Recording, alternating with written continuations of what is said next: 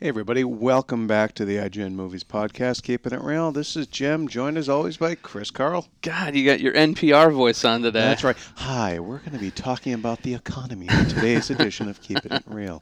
Roth Cornet cannot... dish. That's right, sweaty balls. We cannot be joined today by Roth Cornet because she is at the TCAs, or the Television Critics Association. Basically, 2 weeks of sitting in a room as the studios and networks and the cable companies all bring in hawk their wares. And so we obviously we didn't record last week because of Comic-Con. And then so Roth is out for the next 2 weeks for TCAs. And just to throw another wrench in the machine here, we are moving offices. So we're going to try to record a podcast next week because we actually already have a very special guest segment recorded.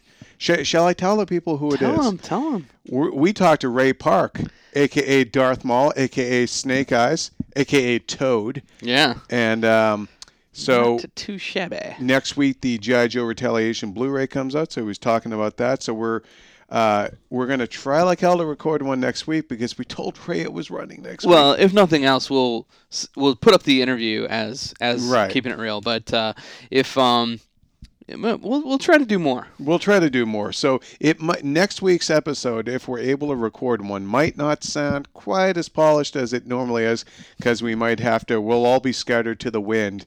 Yeah. We'll be like the Starks in Game of Thrones. We'll be all over Westeros, and we will. We'll have to use the Ravens to...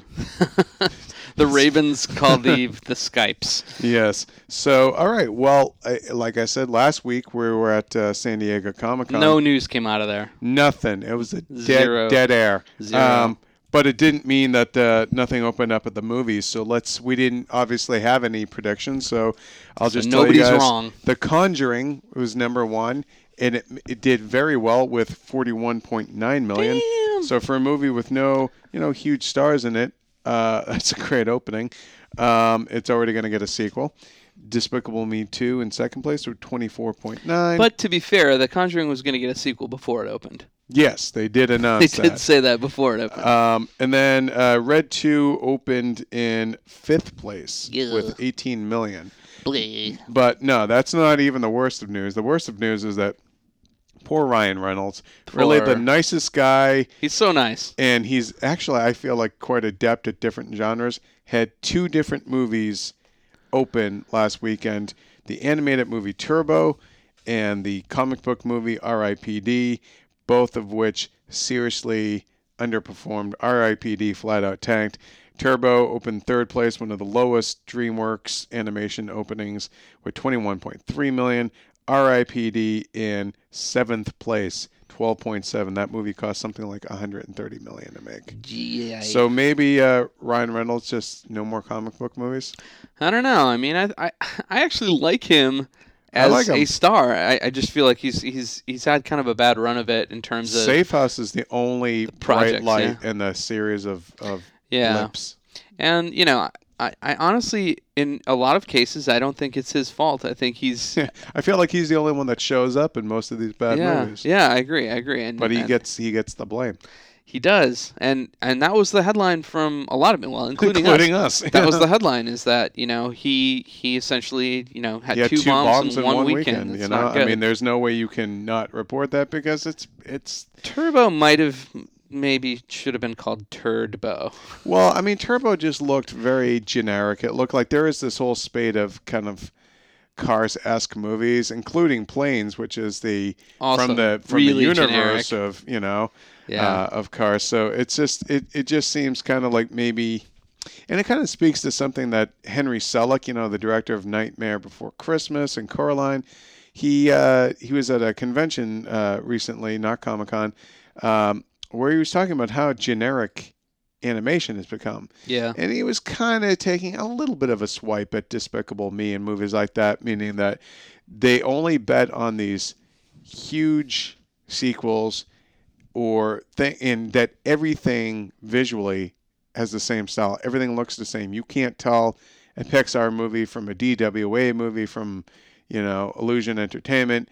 And Yeah. I feel like it's true. And I've said that before. There was a time you're growing up, you're watching cartoons, you could tell a Hanna-Barbera from a Looney Tunes, from a Disney. Sure. I mean, they all had very distinct styles. What's interesting is, I wrote the review for Wreck-It Ralph, and then subsequently we've written features where we were talking about Pixar, and people are like, what about Wreck-It Ralph? Because since it comes out of Disney, it looks like a Pixar film. It seems like a Pixar film. Like even within Disney, people are getting confused. Yeah. So, I don't blame people. I mean, I would say things like Hoodwinked, are at a lower grade, but a lot of these things that are Igor, that are produced are all coming out at like they look great, and not everything can be a Escape from Planet Earth.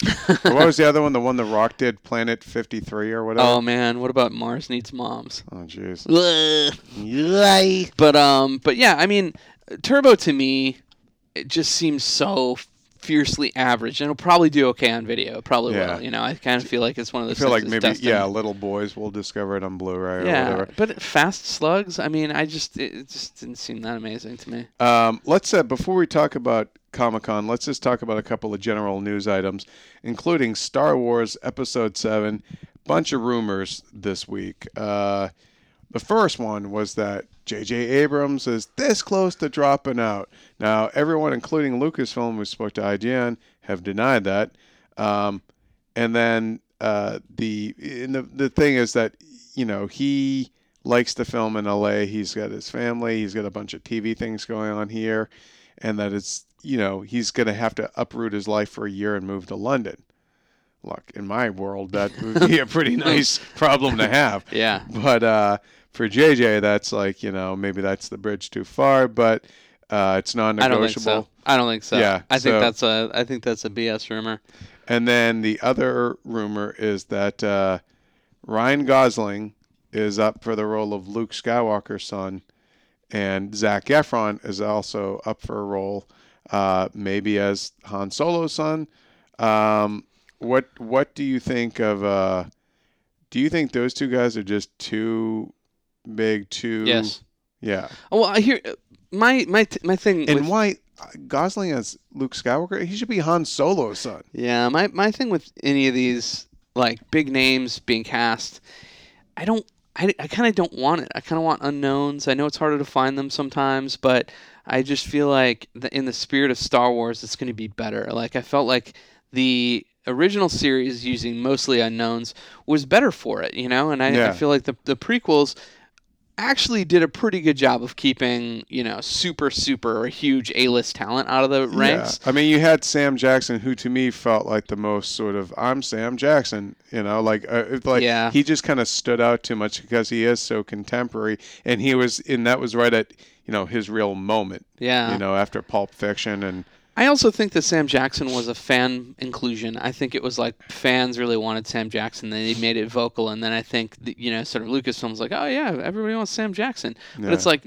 decisions should not be made that way. Yeah, and Liam Neeson wasn't Liam Neeson yet at that point in terms of being an action star. He was, perfectly acceptable idea as the mentor. Yeah, sort of like the way Guinness was in the old movies. I actually really liked the casting of that movie. Like I felt like it didn't go too big. It wasn't distracting casting. I think even Natalie Portman, she's gone on to do way more, but like at the time, she was relatively she's kind of coming into her own. The Professional. Yeah, yeah. That was really the extent of her. I was happy with her inclusion. I mean, I think Ewan McGregor, I guess, would have been the hot actor at that moment because he was coming off of Trainspotting. And the thing with Ewan McGregor is I think he was cast mainly because of Alec Guinness. Let's cast somebody who's going to be able to be believable as moving into Alex Guinness's role. So I thought the casting was good and it wasn't super stunty. I think when you get Zac Efron in there, Ryan Gosling in there, it'll add an audience. It just feels like it'll TMZ take away something. A long time ago and a TMZ far, far away at that point. But I don't think it's actually true.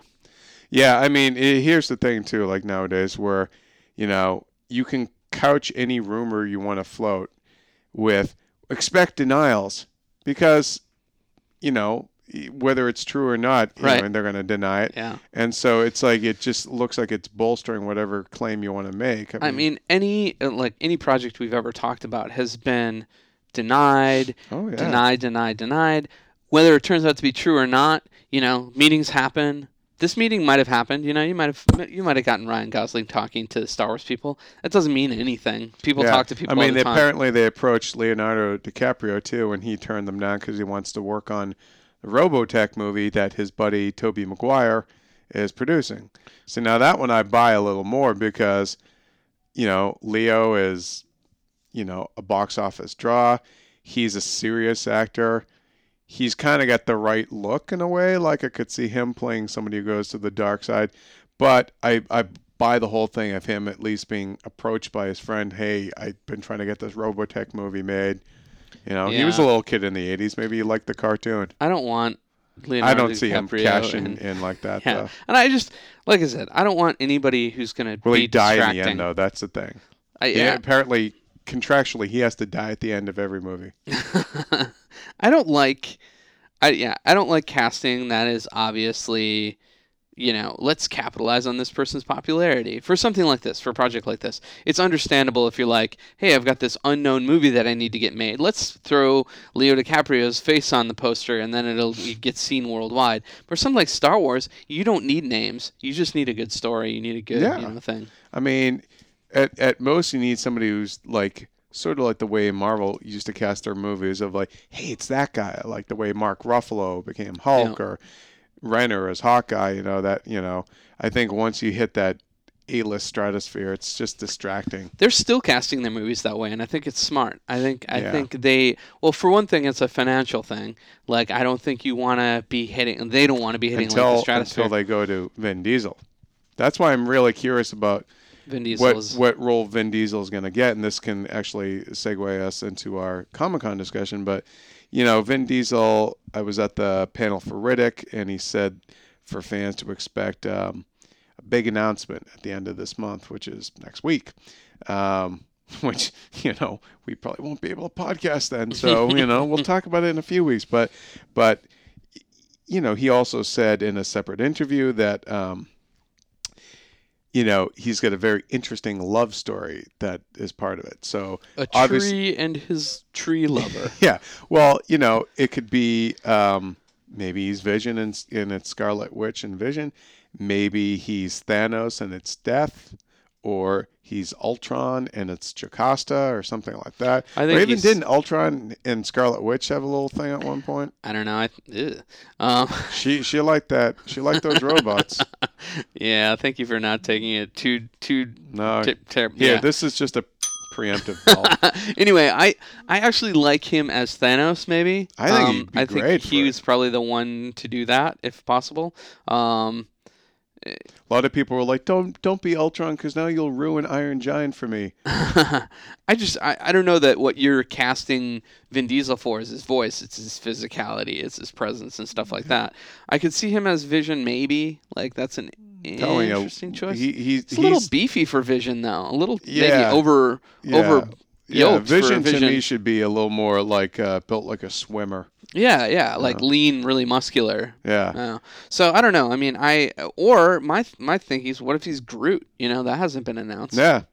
You could be the voice of Groot. But let's talk Rocket Raccoon too. Let's talk about Comic-Con, because the Marvel panel really was the show everyone was waiting for. But I and many others feel that their thunder got kind of stolen by a major announcement that was made there. Batman, Superman movie. The next Man of Steel film will have Batman in it. Officially announced. Zack Snyder will direct it. So Zack Snyder's going to direct a Batman movie. Nolan exec producing it.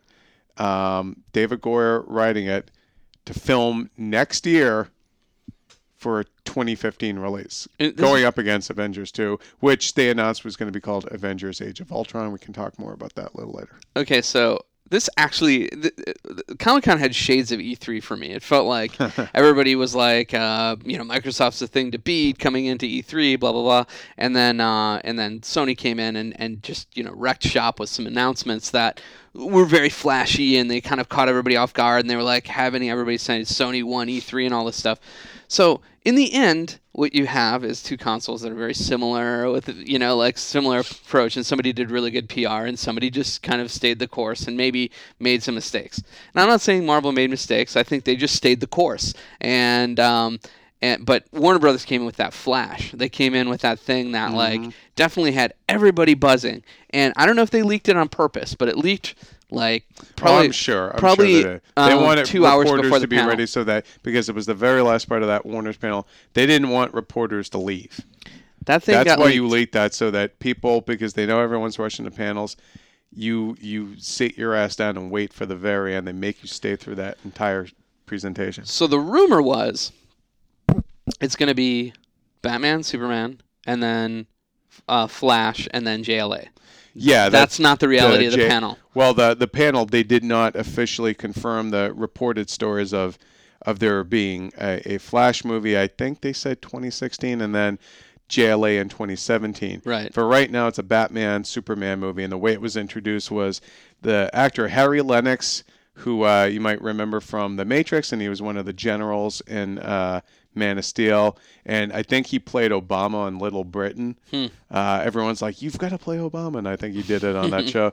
He's got that great voice, and he came on and read a passage from Dark Knight Returns, and it was the passage where Batman says something like, to Superman, "How are you going to feel my hand on your throat or my boot on your throat," something like that.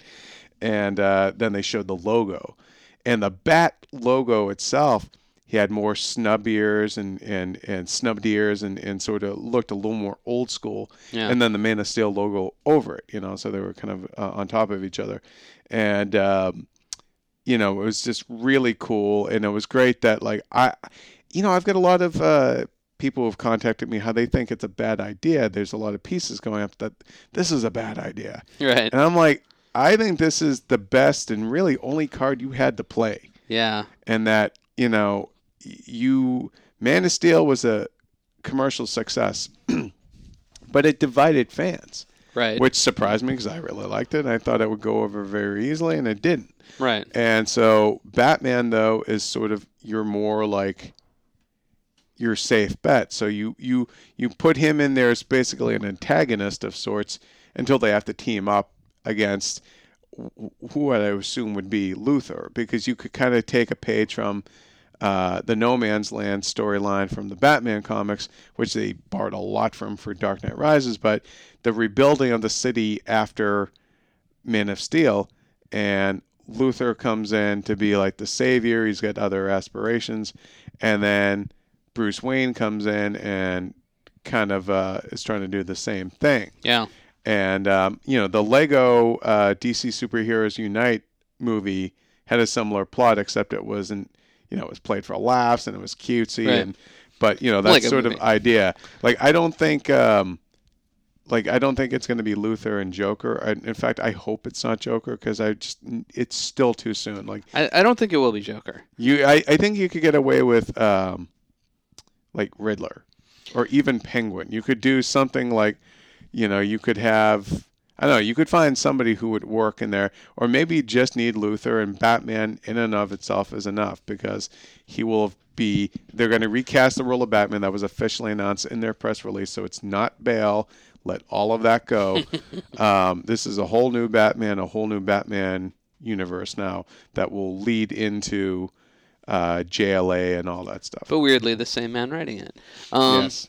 So, interestingly enough, then later on, they followed up and said it's going to be called either Batman versus Superman or Superman versus Batman. We don't know which one yet. So there is going to be a squaring off element. And certain people have supposed maybe it's Batman coming in and calling into question the things that Superman did at the end of Man of Steel. I mean, look. Spoiler, if you haven't seen Man of Steel, why are you listening to this particular part? But if you have, then we're going to talk about the ending. Still there? Okay. So Man of Steel ends with Superman killing Zod with his bare hands in front of people. That's going to get out there.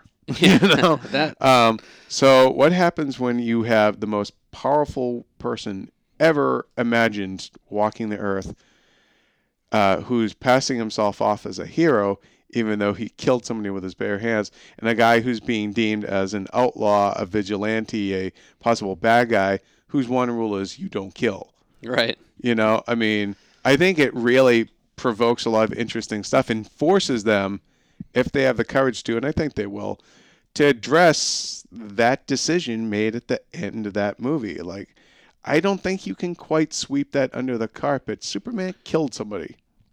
Here's an interesting thing that results from this announcement.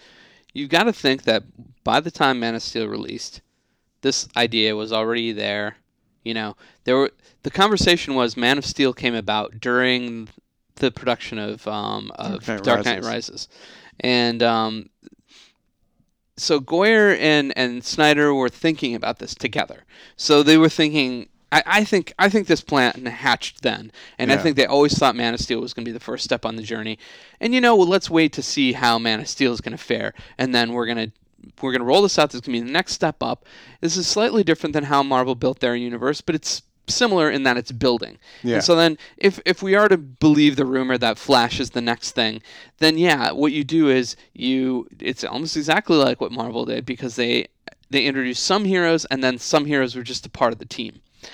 So, you get Black Widow and you get Hawkeye added to the team sort of at the time of Avengers, not sort of like, with their own movies first.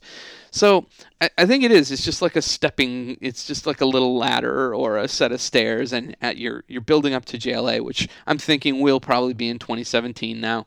And you get that opportunity to sort of reboot a couple of the characters in that world and then spin them out. So like Green Lantern, you can rebuild in the frame of that movie and then spin him out if that's successful. Same with Wonder Woman if they do that. I'm assuming they will. Well, what I found interesting too is that if that's the order of the movies, that means there will be no solo Batman movie until after JLA. So, I like that, actually. Which kind of, at that point then, by the time Batman gets his own movie, you've already established a far more comic booky, doesn't mean jokey, it just means more comic book-esque universe for this serious version to play in. There was another rumor going around, which is that Warner's has also kind of put the Batman Beyond live-action movie back on the table, meaning even though younger Batman might not necessarily be in his own movie, there could be standalone Batman Beyond movies that would be the same version of Batman but played by a different actor. That way you can have Batman movies that won't muck up whatever continuity or direction or whatever of this now rebooted DC universe. Do you feel like that is giving the public too much credit? Or do you think that everybody... Because I was thinking about this in terms of even putting Batman into Batman versus Superman.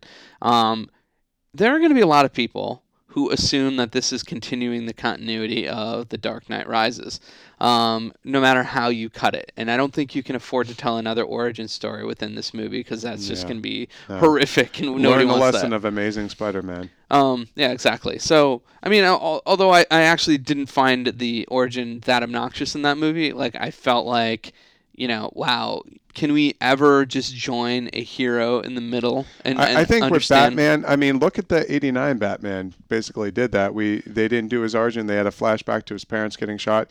You could do that, or you could simply, look, Clark Kent's a reporter. He can just find out about Bruce Wayne. But you have to figure Bruce Wayne's already going to have figured out who Superman is. Right. He is supposed to be the world's greatest detective. Yeah. So maybe it's all on purpose. Maybe and Superman has X-ray vision. He can look right through Batman's mask unless he lines it with lead.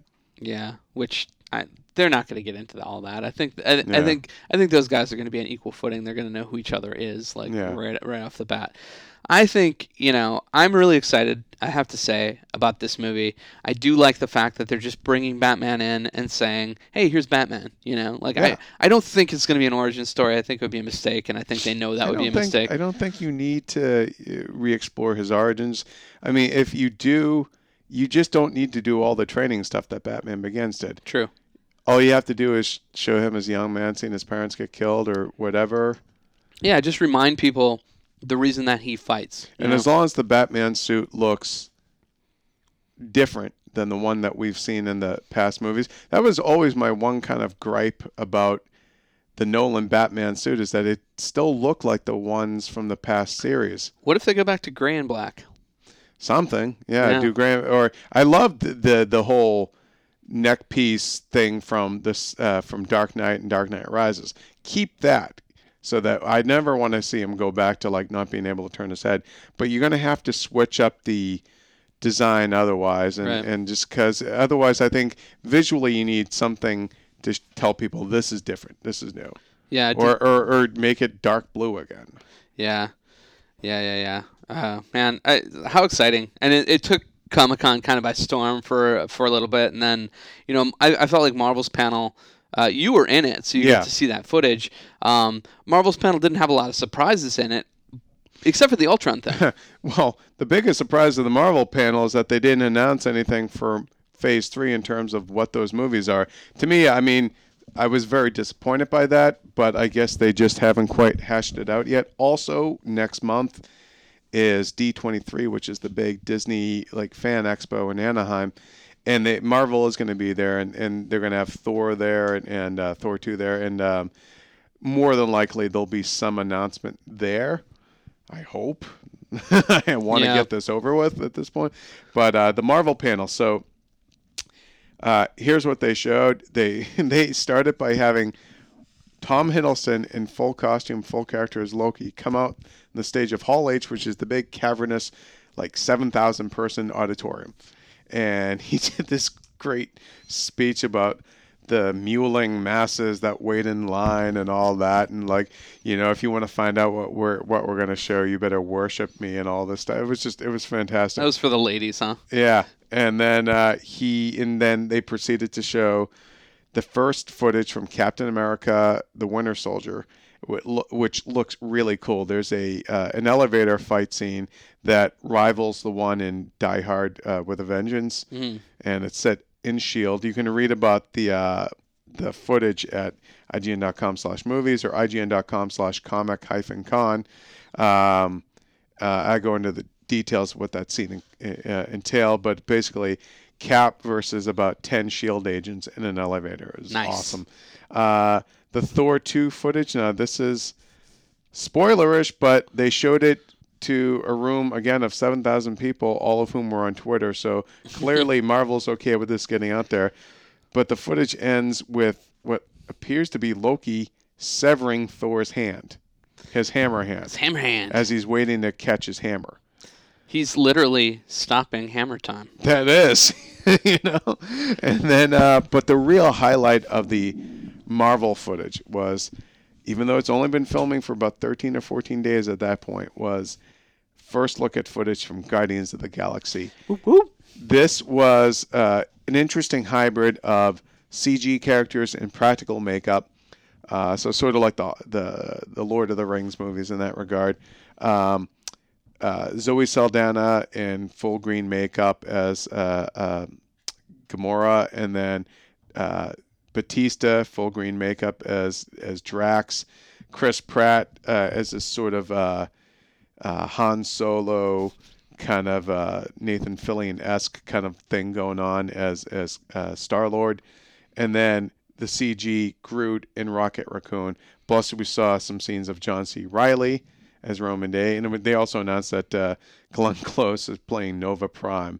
I mean, just imagine if you went back in time and told Glenn Close in the set of The Big Chill or something or Fatal Attraction, and one day they'll say, and Academy Award nominee Glenn Close as Nova Prime.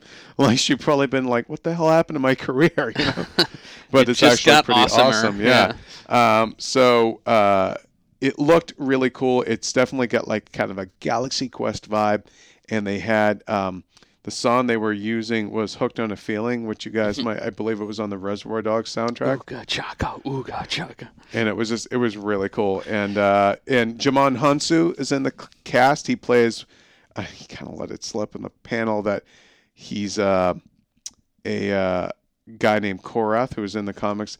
And he says that he works with both the Collector, who is Benicio del Toro's character, and Thanos. Hmm. So it's possible Thanos would be Guardians of the Galaxy. So, But we Jamon, welcome suspected to the that. world where everything you say causes a furor. When you work in a Marvel movie. But we've talked about this before. We suspected that Thanos might make an appearance or Yeah. might be pulling some strings in this movie. It doesn't mean necessarily that we're gonna get like full on assault from him. Yeah, I mean, it could be. I mean, look, we get the tease at the end of Avengers. He could very well be sort of like a. I'm trying to find something comparable in the past movies. I mean, he could just have a couple of scenes. It could kind of be like in the old Star Wars, in the first, in Empire, where you Emperor. just get a hint of the Emperor. Yeah. and Plus, you that was see enough. friggin' Darth's dome for the first time. You're like, Right, it could be something as simple as that, which would be enough to tide people over. And then Joss Whedon did some interviews, including some with IGN, but he announced, came on stage, showed a little teaser of like the helmets and shields kind of forming the new Avengers logo. And the name of the movie is Avengers: Age of Ultron. Ultron's going to be the villain. But in the comics, we know that Hank Pym created Ultron. Well, Joss Whedon said Hank Pym will not be in Avengers 2. Edgar Wright says Hank Pym will be in Ant-Man, though. That Hank Pym will not be in Avengers 2, and that thus Ultron will have a new origin. This really upsets some people. I am not particularly upset by it because I think it's going to be Tony Stark. Like a lot of people think this, so this is not original on my part, but Tony Stark will somehow be responsible for the birth of Ultron. Yeah, you set him up as this tinkerer at the end of, really Iron throughout Man the 3. Iron movies, but Iron Man 3 really, like, it was almost like he was addicted to it. Like, Yeah. I can't help but create things, that Yeah. are maybe damaging to the world. And wouldn't it make more sense? Like that gives Downey and Stark a hook for wanting to come back. Like he hung up his suit basically at the end of Iron Man 3. If something you did, it's like in the first Iron Man, something you did now is responsible for the stuff, you have to address it. Yeah. And then he has that personal responsibility, that whole sort of history of that. I cannot wait to see the first image of Ultron. I cannot wait. I mean, but okay, here let's talk about that for a second. Now, Ultron is a robot, and just by its very definition, it is less personable and sort of. It's not like Loki, who is Right. a human that you can latch onto. Ultron is going to be a piece of steel. Will that really? I think I trust Marvel enough. How will he work? I trust Marvel enough to know that that's not going to be it. But I just wonder if, like, just think of the Transformers movies where I guess it really comes down to the voice actor, but you don't really feel much for the Decepticons or Autobots or anybody in those movies. But like particularly like the robots, like there's nothing really particularly soulful, at least in my opinion, about them in those movies. Yeah. I think it's just, unless it's going to be played cutesy, like, which it can't be in this one, but like C-3PO, R2-D2, or Short Circuit or something, or Wally. It's very difficult to have a robot, or as Guillermo del Toro says, robot, main character and have it be something that you're going to really connect with. I have faith. I won't stop having faith in Marvel until they prove that that you shouldn't. That I shouldn't, I just don't. I think they have a really good creative team working. Even hearing Joss Whedon's comments today, he made some comments about Scarlet Witch, and people were talking about, like, is she going to have that head thingy? And he's like, yeah, we're going to change it. He's like, I have total faith in these people at Marvel who are the production designers, that they're going to come up with something that indicates the old look, and everybody will be cool with it. And I think, like, we owe everybody that trust now. Like, the first time you saw the Captain America suit, everybody was like, oh my god, it looks all bunchy and crappy. And now everyone's like, bring back the old suit. So they are for Captain America the Winter Soldier. He's going to put on his 1940s costume again at one point. Which is great. I mean, I personally, I think they've done right by all the characters in the Marvel Studios version. I mean, I think there's some missteps, before, but as soon as Marvel Studios was a thing, I just really think they've taken really good care of these properties. Let's move on and talk about a few other things that we saw. X-Men: Days of Future Past was the big highlight of the Fox panel. Now, Hugh Jackman and director James Mangold came out for the Wolverine, and that was, that was great. And I can talk about the movie. I actually really liked the movie. Our review is up on the site now. Scott Kalura reviewed it. What I really liked about it is that there's no save the world plot. It's just a lean, mean movie. The Japan storyline, I thought, they did a pretty good job of adapting. I thought that they made Mariko and Yukio more interesting characters than they were in the comic book version. My only gripe with the movie is that it gets a little comic booky in the end, which is kind of jarring with the tone and vibe of the rest of the movie. But overall, I quite enjoyed it. I think, it's the Wolverine movie we've been waiting for. Now, X-Men Days of Future Past, the footage looked sweet. And not only that, but they brought everybody out on stage. It was Halle, Hugh Jackman, McKellen, Fassbender, Stewart, McAvoy, Ellen Page, Anna Paquin, Evan Peters, who's playing Quicksilver in there. Fox brought the most people to Comic-Con of anybody in any of Comic-Con. They had 150 passes. Holy crap. 150 passes to Comic-Con. Oh my God. And much of that was due to how many people that they put on this panel, which is just a really huge scheduling undertaking. Oh my God. I mean, it was impressive to see everybody on stage together. I never thought there'd be anything that could kind of top seeing the first time the Avengers cast was on stage together at Hall H. Right. But this did, because it was really bringing together these two different generations of casts. It's kind of like a real Star Trek thing, where if you had the original and the next gen cast together. Yeah. But the footage is really cool, and it looks like, in the original comic, they send Kitty Pryde back in time. I suspect that they send Wolverine back in time. Back in time. And Professor X is having a rough go of it. The last time we saw him, he was paralyzed, and his new best bud went bad. So yeah, he's not handling, and then the times were changing anyways, and it's the volatile. But free love, man. Yeah, it's set during the Nixon era, and it looked really cool. It definitely is it looks like a great resetting of the clock. Some other stuff they showed was the Amazing Spider-Man 2 footage, which looked really cool. It didn't quite have the oh wow factor of these other movies, but it looked perfectly fine, and Electro seemed really cool. I like that little sizzle reel they officially released of him. Right. I like what they did with his voice. Jamie Foxx seems like he's really enjoying the role. It should be noted that Paul Giamatti's Rhino character is only a few scenes, and it looks like it's kind of played for comedic effect. But people speculate they're setting up Sinister 6 possibly. Yeah, I mean, I would hope so, because there were rumors today that, actually not rumors, Mark Webb was saying in an interview that, Spider-Man 4, because they're already going to have 4 of them, is going to possibly see Spider-Man team up with other heroes. Somebody. I mean, that could be cool. Maybe it'll be Black Cat finally. It has to, in fact, be somebody from the Spidey universe, so it can't really be too many people beyond that. So we're thinking Black Cat. Unless we finally see Fox and Sony broker a deal, or Fox and Marvel broker a deal, like maybe Wolverine pops up. I think that would be a big mistake. And that one, it's not quite Batman, Superman, where you have a history of these two guys being together and sort of thematically what they mean in that built-in conflict there. It would make more sense to put Wolverine in the Avengers, as we've said many times. I think Spider-Man, you can have him, maybe you do something, bring in Daredevil. Yeah, I don't think Kingpin. I mean, that makes more sense because of the New York connection, but I really don't think that they're going to do that. I think if it is somebody, I think it's going to be from the Spidey universe, and my money would be on Black Cat. Yeah, I think it just makes the most sense. Real quick, or Venom, something like that. Yeah, I mean, look, at that point, you could do that. Just a quick rundown of other stuff. We saw footage from RoboCop.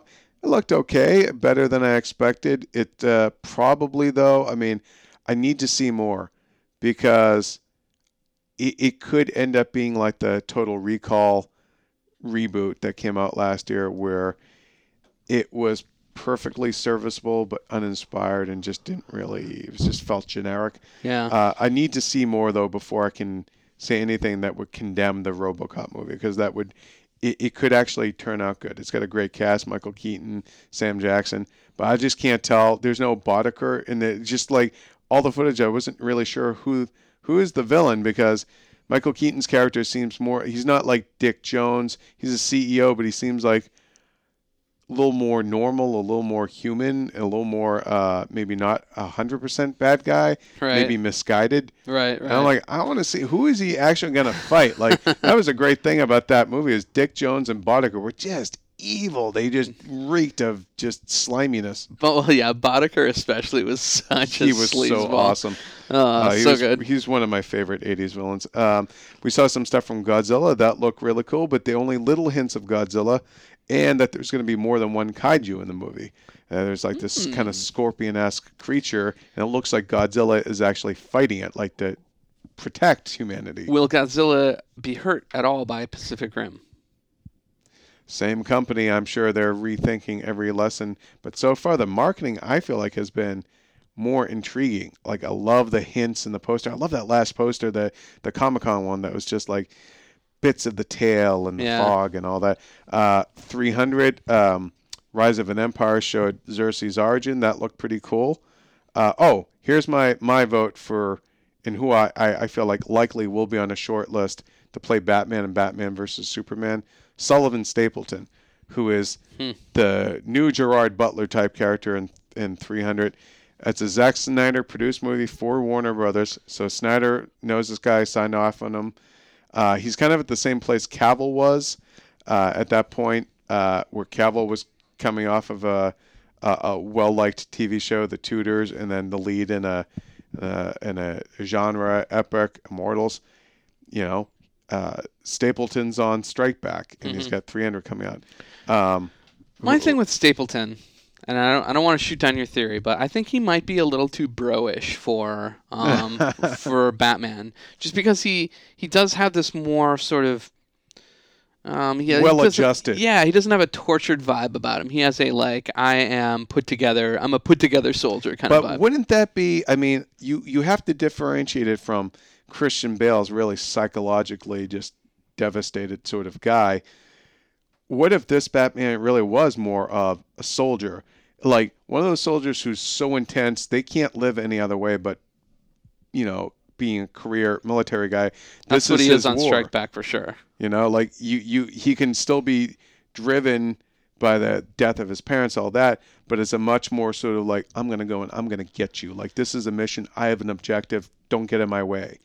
Whereas he doesn't necessarily have to be like, Rachel, that would at least make him a different one. And also another reason why I feel like Stapleton will at least be looked at is that, he's in the Warner's family. They kind of keep it within the family, and he was in Gangster Squad for them. So I feel like he'll at least be on a list. Whether or not he'd get the role, it's kind of like when you're casting James Bond, where they look at literally every British actor, from the guy who plays the governor to Jonathan Rhys-Meyers. Gravity stuff looked great. Riddick looked, like Riddick and Kick-Ass 2. I have to say those two ones, bit of a letdown in terms of the panel, because I felt like they didn't show us anything that we hadn't already kind of really seen. Right. What surprisingly didn't really grab me? Cloudy with a Chance of Meatballs 2. Didn't look as funny as the original. Interesting. But what did look funny? Lego Movie. Oh, really? That looked really cool. I heard good things about it coming out of the panel, but that's with the same guys who did Cloudy 1, right? Yeah, and they're not doing the sequel. So I Frankenstein, I don't know. Really? Weird? I don't know. It looked like an Underworld sequel, which the guy who created Underworld created the comic for that. Ender's Game, I didn't see the footage. I had to cut out to do a thing, but I did see stuff for Divergent.